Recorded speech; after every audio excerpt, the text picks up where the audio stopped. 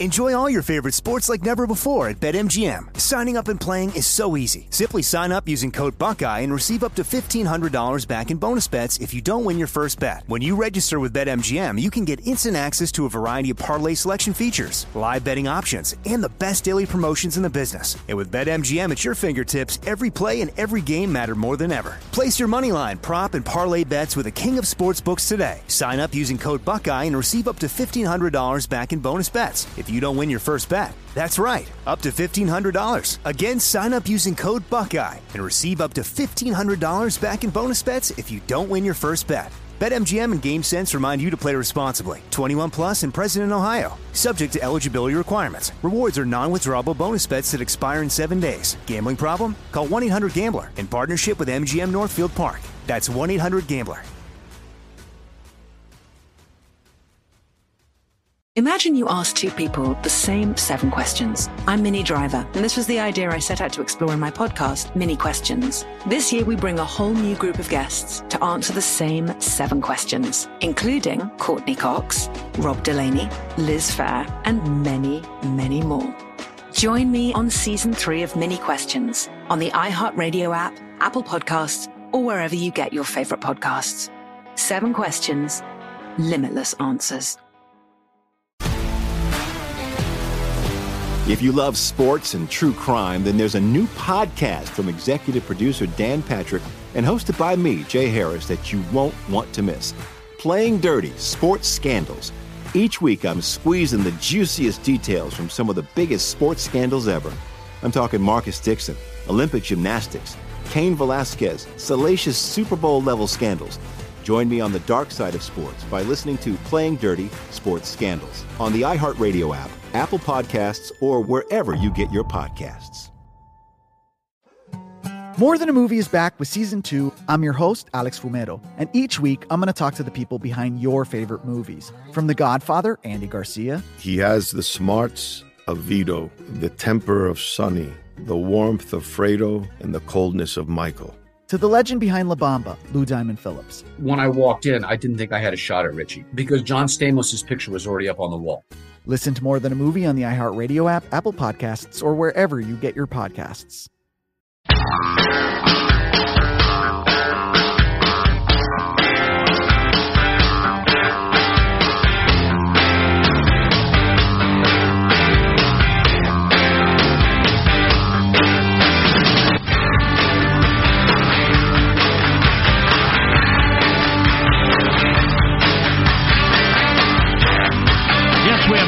Dog names of 2018 coming up, so all this Mueller-Trump stuff's getting you down. Just maybe you can stick around for that, because that's good stuff, right? Top dog names of 2018?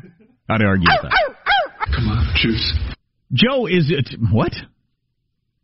I heard the dog's barking and then you juice. You want to name the dog Juice? Yeah, name the dog Juice. Okay. A decent name for a dog. Yeah. So Joe's getting his hip replaced this week, actually this morning, and he will be gone all week long, and so it's just me and all these people. He is a lot younger than you generally think of when you get a hip replacement, but I guess people are starting to lean toward why limp around or be in pain until you're in your 70s and then get it done? As whenever people get knees replaced, hips replaced, whatever, shoulders is a common thing. When they're older, one of the common things people say is, why didn't I do this when I was, 60 or 50 or whatever, instead of not being able to play golf and limp around in pain for the last 25 years? So I think it's going to start happening for more and more people when they're younger. I don't know. We'll ask Joe after he gets it done, see what he thinks. And we got a bunch of people weighing in on the whole whether or not you can have any coffee or anything to drink before you go in. Joe was told by some people on the down low that it's actually okay. They just say zero tolerance to stop stupid people from abusing it. We just got a nurse call in who said, yeah, my doctors say a little bit's a good idea. It actually makes it difficult to get the IV going if you're dehydrated. Because they... I don't know if you've ever had anybody ask you this, but, if they're having trouble finding a vein, which I hate even talking about, they often say if you had much to drink. So if you're dehydrated, it's hard to do that. And then a tiny bit of coffee is going to make you feel better. But then we got this nurse, stop! You're encouraging idiots to make a bad decision. And every once in a while we have people who say they had just a little bit of coffee, then they throw up into their lungs during surgery to a lack of gag reflex, develop pneumonia, and nearly die. Counterpoint, idiots don't need encouragement to make bad decisions. That's why they're idiots. Very good point. Idiots are going to do idiotic things. It's right there in their name. Let's start legislating for the non-idiots.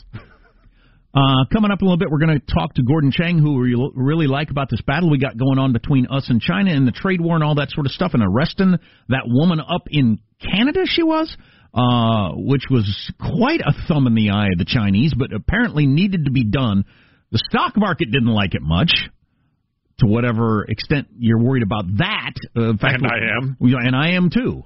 My 401k certainly is. We'll check in on the stock market a little bit later, but it was a rough week, partially because of this whole U.S. versus China thing. So we're going to talk to an expert about that coming up. I thought this story was damn interesting, came across it over the weekend. What straight-A students get wrong. If you always succeed in school, you're not setting yourself up for success in life. What? Says this guy, Dr. Grant, an organizational psychologist and an opinion writer for the New York Times. Hold on just 1 second, making sure my high school guidance counselor is listening. And, okay, yeah, we're good. A decade ago, he writes, at the end of my first semester teaching at Wharton, a student stopped by for office after office hours. He sat down and burst into tears. My mind started cycling through a list of events that could make a college junior cry in my office. Girlfriend, crime, what? Was Ben Shapiro on campus? Yeah, exactly. Ben Shapiro came to speak. No, he said, I just got my first A- of my life, his voice shaking. Got his first A-, went into his teacher, and burst into tears. Year after year, I watch in dismay as students obsess over getting straight A's. Some sacrifice their health. A few have even tried to sue their school after falling short. We've done those stories before, where they get a B+ and they sue their school for unfairly grading them. All have joined the cult of perfectionism out of a conviction that top marks are a ticket to elite graduate schools and lucrative job offers. I was one of them, says this teacher and former student, obviously, who's writing this column. I started college with the goal of graduating with a 4.0. But he says, and this is where the rubber meets the road, the evidence is clear. Academic excellence is not a strong predictor of career excellence. How am I not more aware of this? How is every parent not more aware of this? Is it big school trying to push this down your throat? I don't know. Or just our culture is so in love with the whole straight A thing. We've also done the stories how there are like gazillions more percentage of straight A students now than there used to be. It's just the grading has changed. The grading scale has changed. So the percentage of kids who get straight A's now is so much higher than it used to be. It doesn't mean near as much. So maybe you factor that in. But academic excellence is not a strong predictor of career excellence. Across industries, research shows that the correlation between grades and job performance is modest in the first year after college. So even in the first year, it's not that strong. After a couple of years, completely goes out the window. No indication whatsoever. This is my favorite story of the year. I know. It's really interesting, and more people should know this.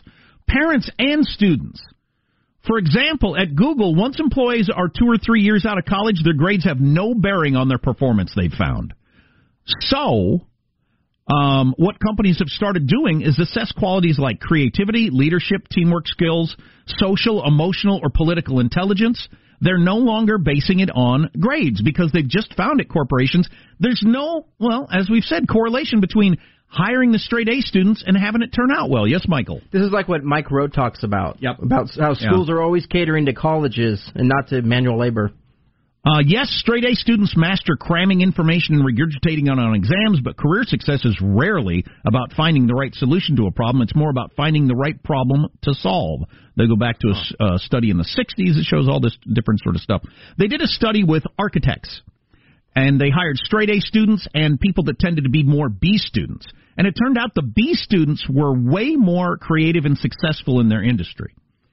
In college, our creative architects earned about a B average. In work and courses which caught their interest, that they could turn in an outstanding performance. This describes me pretty much in college, and I'm not, I certainly would never hold myself up as an example of anything. really. But this is the way I was. They found that people that are successful tend to be kind of around B-ish sort of people, because in classes they're interested in, they really try hard and get A's.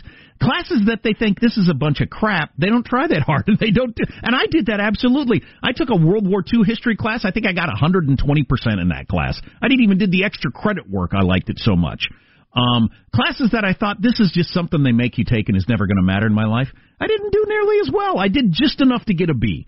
And they have found that is much more in fitting with the people that are going to be successful actually out in the real world versus the people that take every class. It's all about getting the A, figuring out what the professor wants and getting the A. Getting straight A's requires conformity. Having an influential career demands originality. Yes. Say it louder, whoever wrote this. In a study of students who graduated at the top of the class, the education researcher found that although they usually had successful careers, they rarely reached the upper echelons. Valedictorians aren't likely to be future visionaries. They typically settle into the system instead of shaking it up. I found that really interesting. This might explain why Steve Jobs finished high school with a 2.65 GPA. J.K. Rowling graduated from her college with a C average. Martin Luther King Jr. only got 1A in his 4 years at Morehouse University. There's plenty of examples out there, I'm sure, of people who got straight A's and then went on to do very well. But in general, I think that's pretty damned interesting. Maybe I just like it because I was anything but a straight A student and never would be. Little confirmation bias creeping in here, you think? Oh, yeah. Oh, but more than a little. A lot. A tremendous amount. And the fact that I'm not going to emphasize to my kids being straight A students at all. I can back it up with this article. We should link that article at ArmstrongandGetty.com. I think a lot of parents will be interested in ArmstrongandGetty.com. Stock market was a little rough last week. I don't know how much you pay attention to that. If you got a 401k, you pay at least some attention. It was definitely a rough week. I believe at this point we've lost all the earnings we picked up for the year, and the year's almost over. And it's, at least to a great extent, if not all of it, about our relationship with China this last week. The trade war and all that sort of stuff. We're going to talk to Gordon Chang about that coming up on the Armstrong and Getty Show. Armstrong and Getty. The conscience of the nation.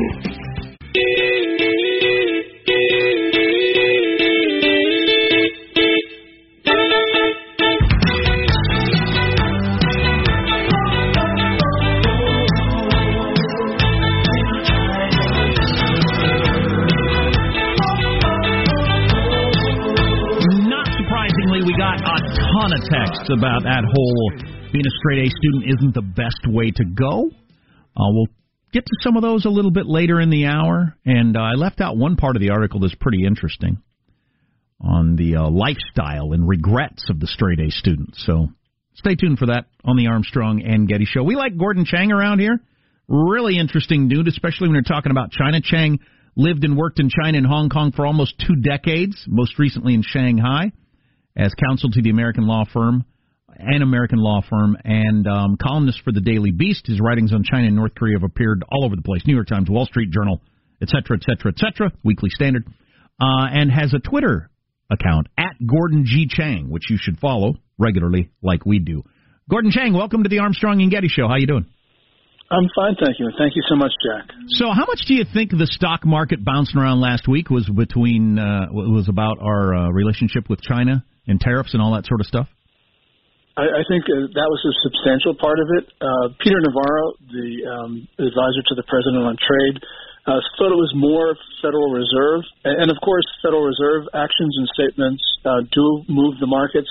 But general China worries, I think, had a large depressing effect on market activity last week. I don't remember if we've talked to you about this. Agree or disagree, the prevailing consensus seems to be that, China has been ripping us off for a long time. Everybody seems to agree on that. Whether or not taking it on now is a good idea is not as much a consensus. Where are you on this? Well, I think that we absolutely have to do it now. We should have done this a long time ago, decades ago. But now we have really no choice because we've got an innovation-based economy. If you look at the S&P 500, about 35% of its value are tech companies. That'll go up to about 40%, people say, in about 5 years. So if we don't have the ability to commercialize our innovation, we just don't have an economy. China does a lot of things that are uncool. Which bothers you the most? Oh, gosh, that's a great question for which I don't have an answer, because across the board, China's challenge is comprehensive. I guess the comment this Saturday from a Chinese Air Force officer at an event sponsored by the Communist Party in China, talking about urging the attacking of American ships in international water, that probably bothers me the most. We saw earlier this year that the Chinese blinded temporarily 2 American pilots over Djibouti in the Horn of Africa. We know that the Chinese have either been directly involved or complicit in the sonic attacks against the American consulate in Guangzhou. Harming Americans, I think, is the thing that gets me the most. But, we've also got to consider its fundamental challenges to our economy and our society. So there's really very little room that we have. We've got just to meet all of these challenges. Wow, yeah, I meant specifically on the economic front, but I'm glad you brought up that other stuff, because that's, you can't forget this is kind of an all-encompassing problem that we've got with China and the way they act. But on the economics, is the biggest problem the way they steal our technology? Yes, I think that's it, because really this is the core of the future of the American economy. And so if you have to choose among a pretty broad range of attacks on the American economy, tech would have to be it. So how do they do this? What's their method for stealing our ideas? Well, they do it across the board. I mean, they do it in the traditional ways, and they do it cyber attacks. Remember, Xi Jinping, the Chinese ruler, stood in the Rose Garden with President Obama September 2015 and promised not to cyber attack U.S. companies for commercial purposes. Well, their cyber attacks never stopped, and they've picked up recently.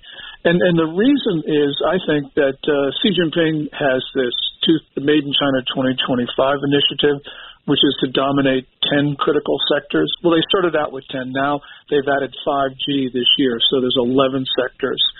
And so their cyber attacks have increased because they've been trying to get more tech for their Made in China 2025.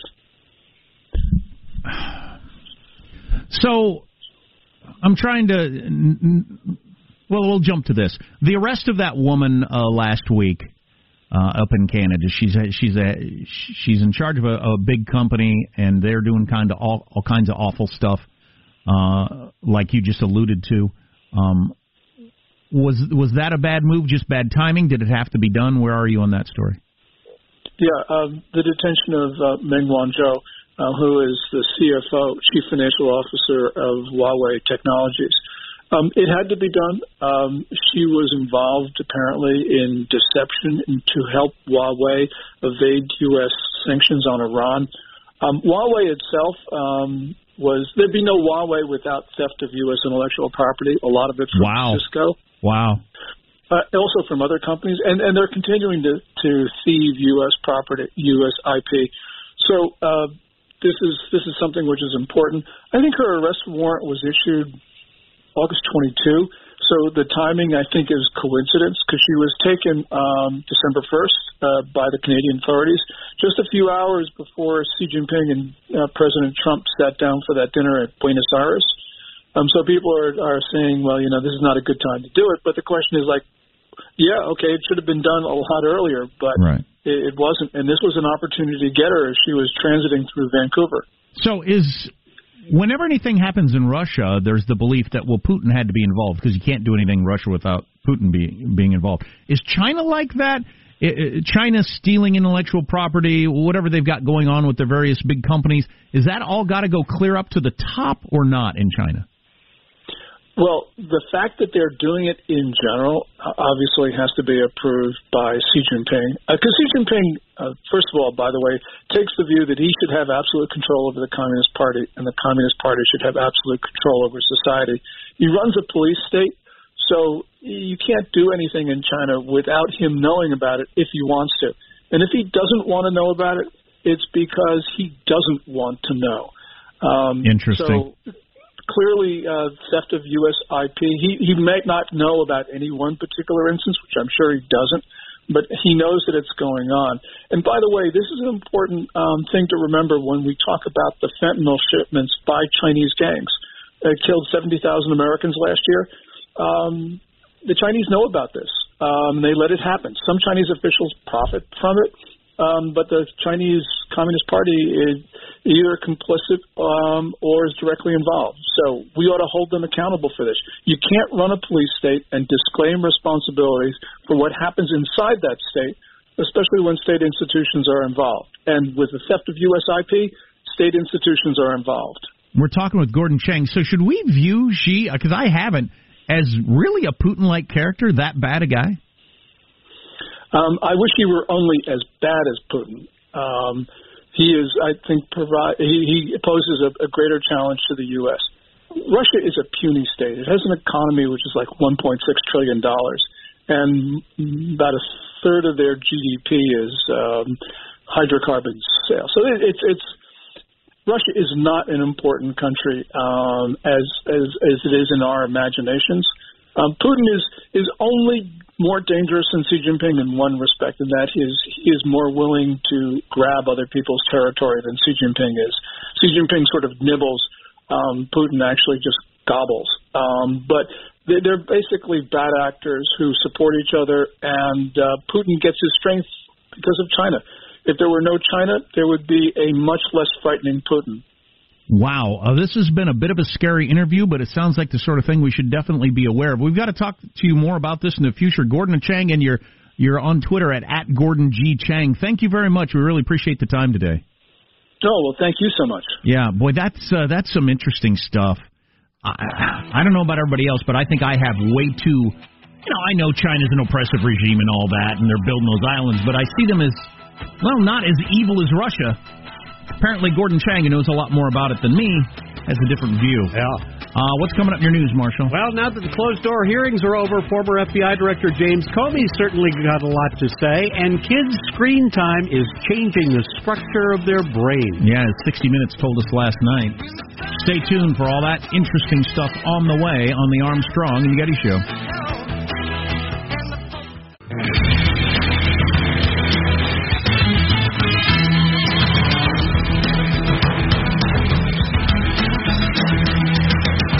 I thought that information with Gordon Chang about China was really interesting. Yep. I may have changed my the way I look at China over that. Way too much focus on Putin and Russia, not enough on China and what they're up to. Except for, I think, by Trump and his administration. Maybe because he's a businessman. Maybe he has more of a feeling for what China's been up to all these years. Also, I've got more on that whole being a straight-A student isn't all it's cracked up to be. Some studies on that, really interesting stuff. A couple of things I left out, and we got a bunch of text on that topic, so that's all on the way, too.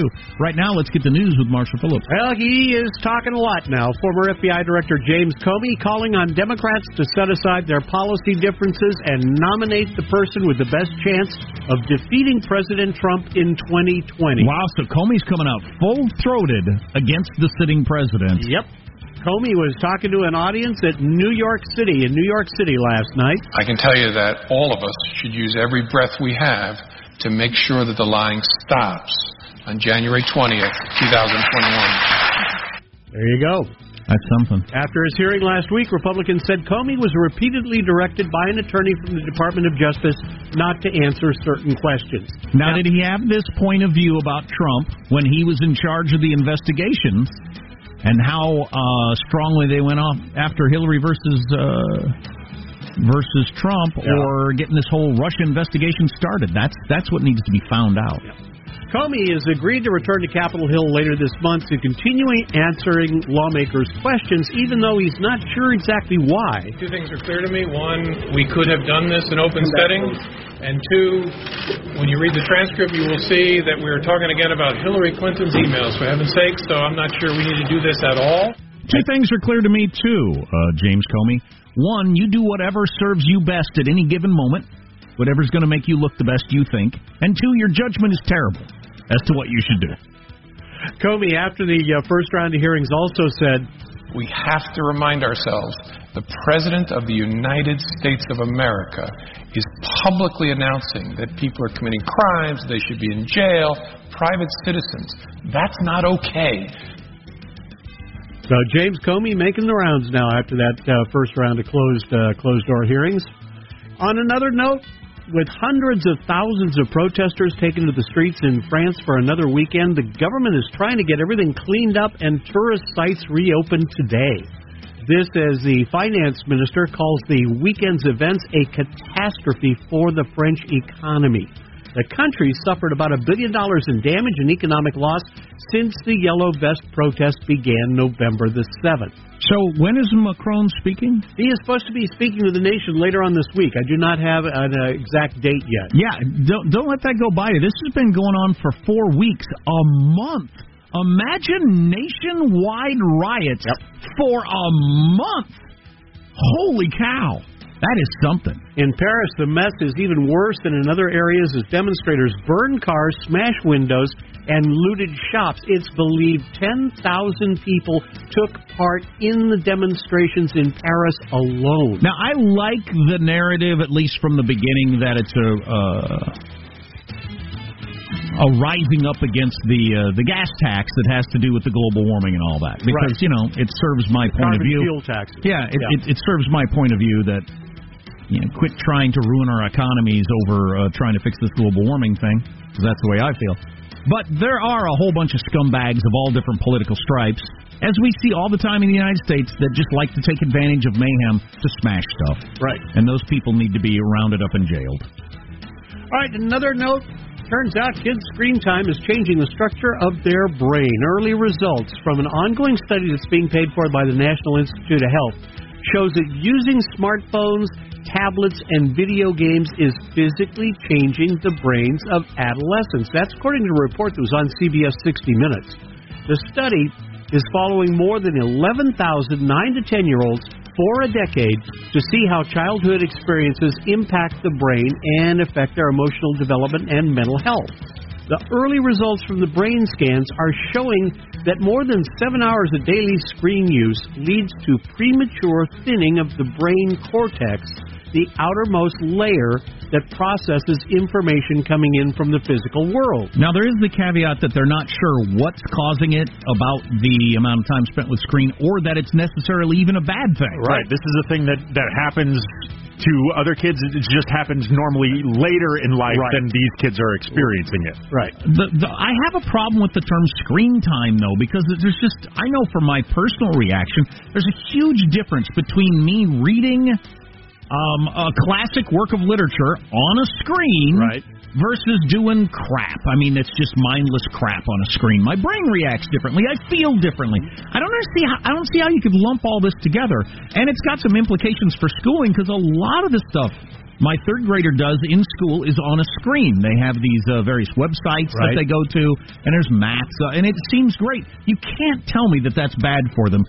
Just inherently, because it's coming out of a screen, unless there's something to do with the light of a tablet or something. It doesn't make any sense why that would be bad for you, learning math on a screen. Well, the study director, Gaya Dowling. In other words, if you spend 7 hours a day studying math on a screen, how can that possibly be bad for you?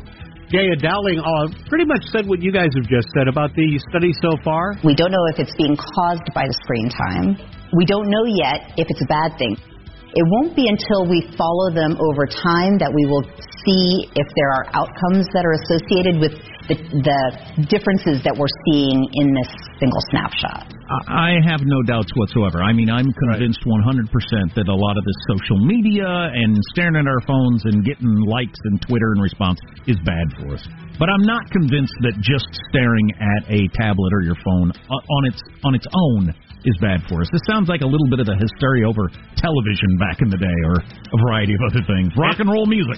Rock and roll music. Watching TV. Look what happened to us. And that's your news. I'm Marshall Phillips, the Armstrong and Getty Show, the conscience of the nation. I've always had that problem with television when people lump all television in together. There's unbelievably educational or great art things that you can watch on TV. Or you can watch crap and waste your life. It's not all the same, and I feel the same way about just these little screens, whether it's tablets or whatever. But I hope they figure that out. I mean, if it's actually the blue light coming out of there that's thinning the walls of our brain or something. Well, I'm wondering, though, or maybe that's a good thing. They don't even know. What I'm wondering, though, is maybe it's just cutting down on the actual social interaction between the kids as they grow up. Yeah, well, there's no doubt there's a lot of that going on. There's less human interaction going on now than ever before, and that has a role to play in depression and everything else. I don't know, but I'm glad they got their eye on it. I try to remind my kids that when they see me looking at my phone while they're doing something, I'm sitting on the couch, that I'm reading a book. Because, the idea that you see your parents reading books tends to lead to you being more interested in books. Right. But they don't know I'm reading a book. They might think I'm playing Candy Crush or reading about Kim Kardashian or something like that. Right. I don't know. I'm guessing like everybody else. The idea of being a straight-A student came up about a half an hour ago. I'll re-hit the highlights of that. At least one professor thinks it's not the best way to go, and we got a bunch of text on that topic, which is interesting from a parent standpoint or a student standpoint. Coming up on the Armstrong and Getty Show. Armstrong and Getty. The conscience of the nation.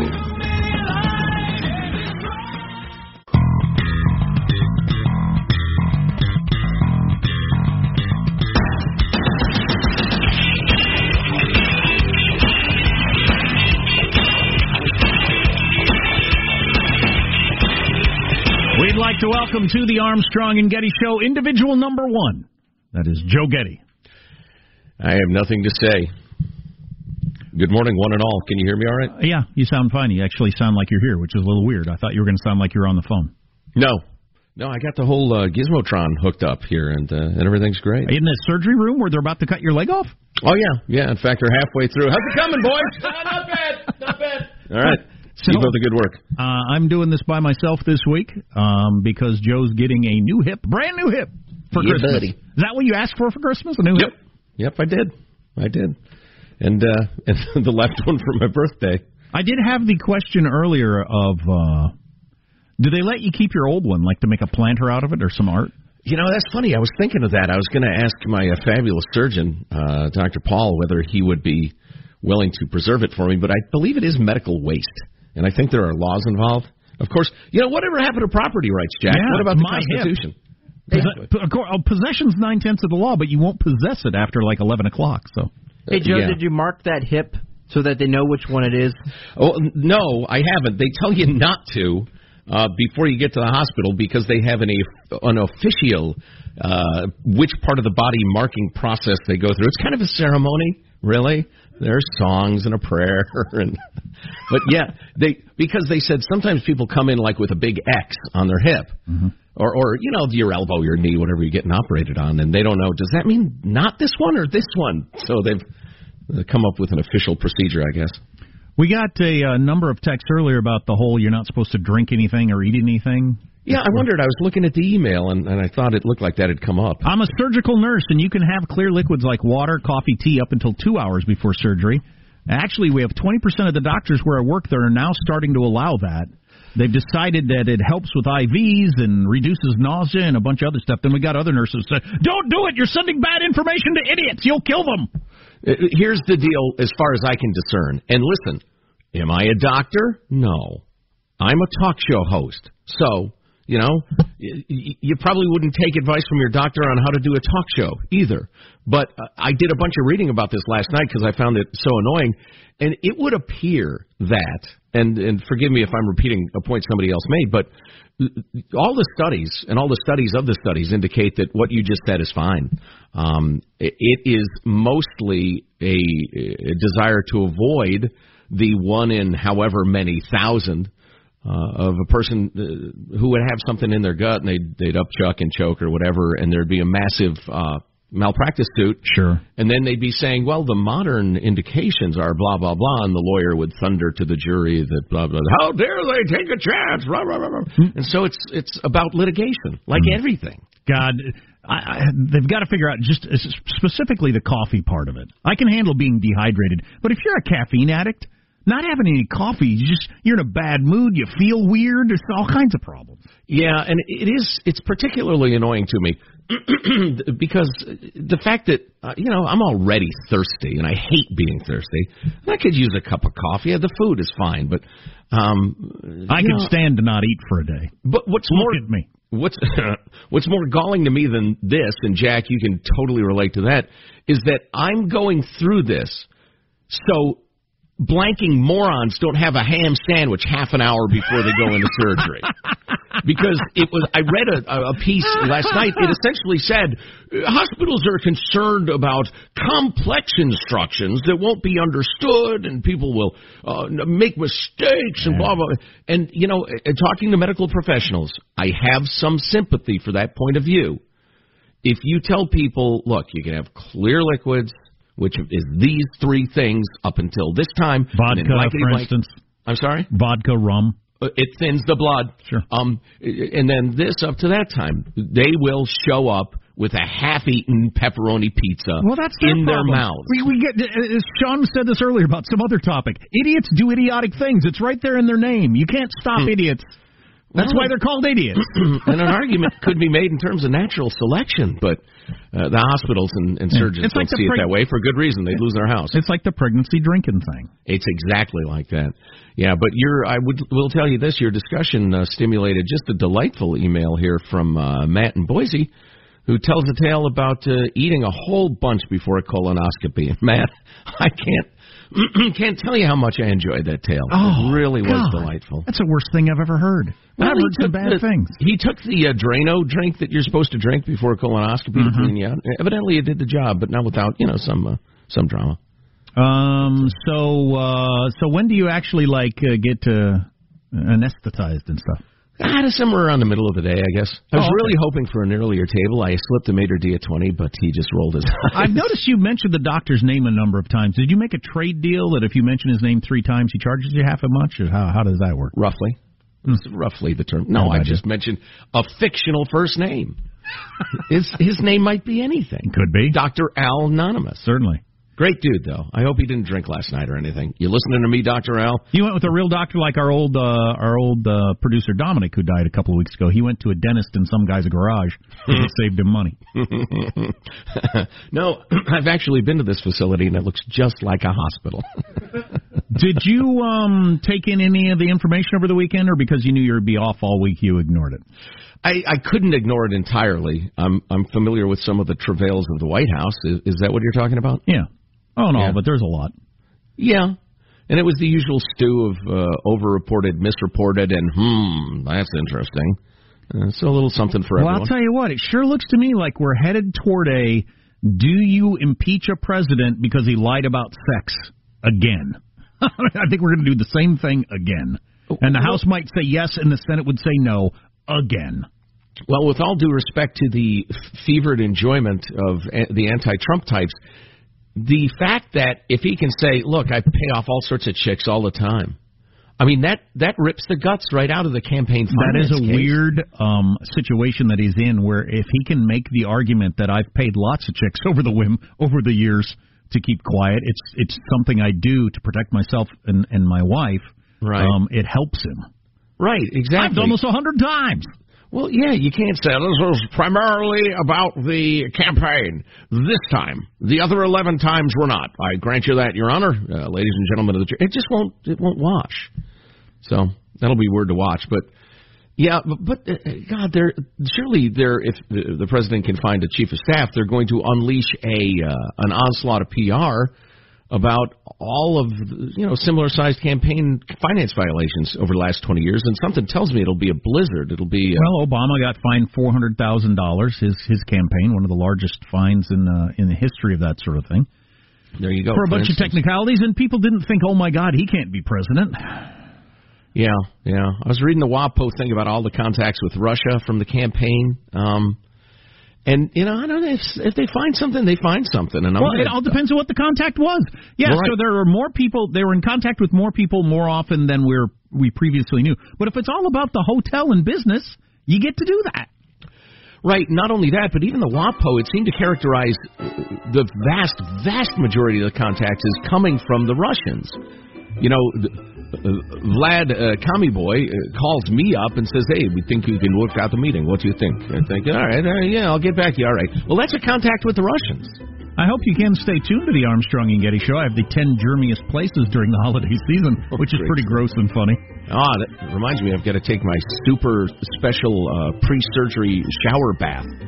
What's the first day you'll be able to call us with your brand new hip? Tomorrow, you think? Or yeah, at least briefly. I'll call you briefly. Do it when you're drugged up. That'd be awesome. I'm usually drugged up. We're going to talk to one of our favorite lawyers coming up on the Armstrong and Getty Show. Imagine you ask two people the same 7 questions. I'm Minnie Driver, and this was the idea I set out to explore in my podcast, Mini Questions. This year, we bring a whole new group of guests to answer the same 7 questions, including Courtney Cox, Rob Delaney, Liz Phair, and many, many more. Join me on Season 3 of Mini Questions on the iHeartRadio app, Apple Podcasts, or wherever you get your favorite podcasts. 7 questions, limitless answers. If you love sports and true crime, then there's a new podcast from executive producer Dan Patrick and hosted by me, Jay Harris, that you won't want to miss. Playing Dirty: Sports Scandals. Each week, I'm squeezing the juiciest details from some of the biggest sports scandals ever. I'm talking Marcus Dixon, Olympic gymnastics, Cain Velasquez, salacious Super Bowl-level scandals. Join me on the dark side of sports by listening to Playing Dirty: Sports Scandals on the iHeartRadio app, Apple Podcasts, or wherever you get your podcasts. More Than a Movie is back with Season 2. I'm your host, Alex Fumero, and each week I'm going to talk to the people behind your favorite movies. From The Godfather, Andy Garcia. He has the smarts of Vito, the temper of Sonny, the warmth of Fredo, and the coldness of Michael. To the legend behind La Bamba, Lou Diamond Phillips. When I walked in, I didn't think I had a shot at Richie because John Stamos' picture was already up on the wall. Listen to More Than a Movie on the iHeartRadio app, Apple Podcasts, or wherever you get your podcasts. I'm Saleha Mohsen, and I've covered economic policy for years and reported on how it impacts people across the United States. In 2016, I saw how voters were leaning towards Trump and how so many Americans felt misunderstood by Washington. So I started The Big Take DC. We dig into how money, politics, and power shape government and the consequences for voters. With new episodes every Thursday, you can listen to The Big Take DC on the iHeartRadio app, Apple Podcasts, or wherever you get your podcasts.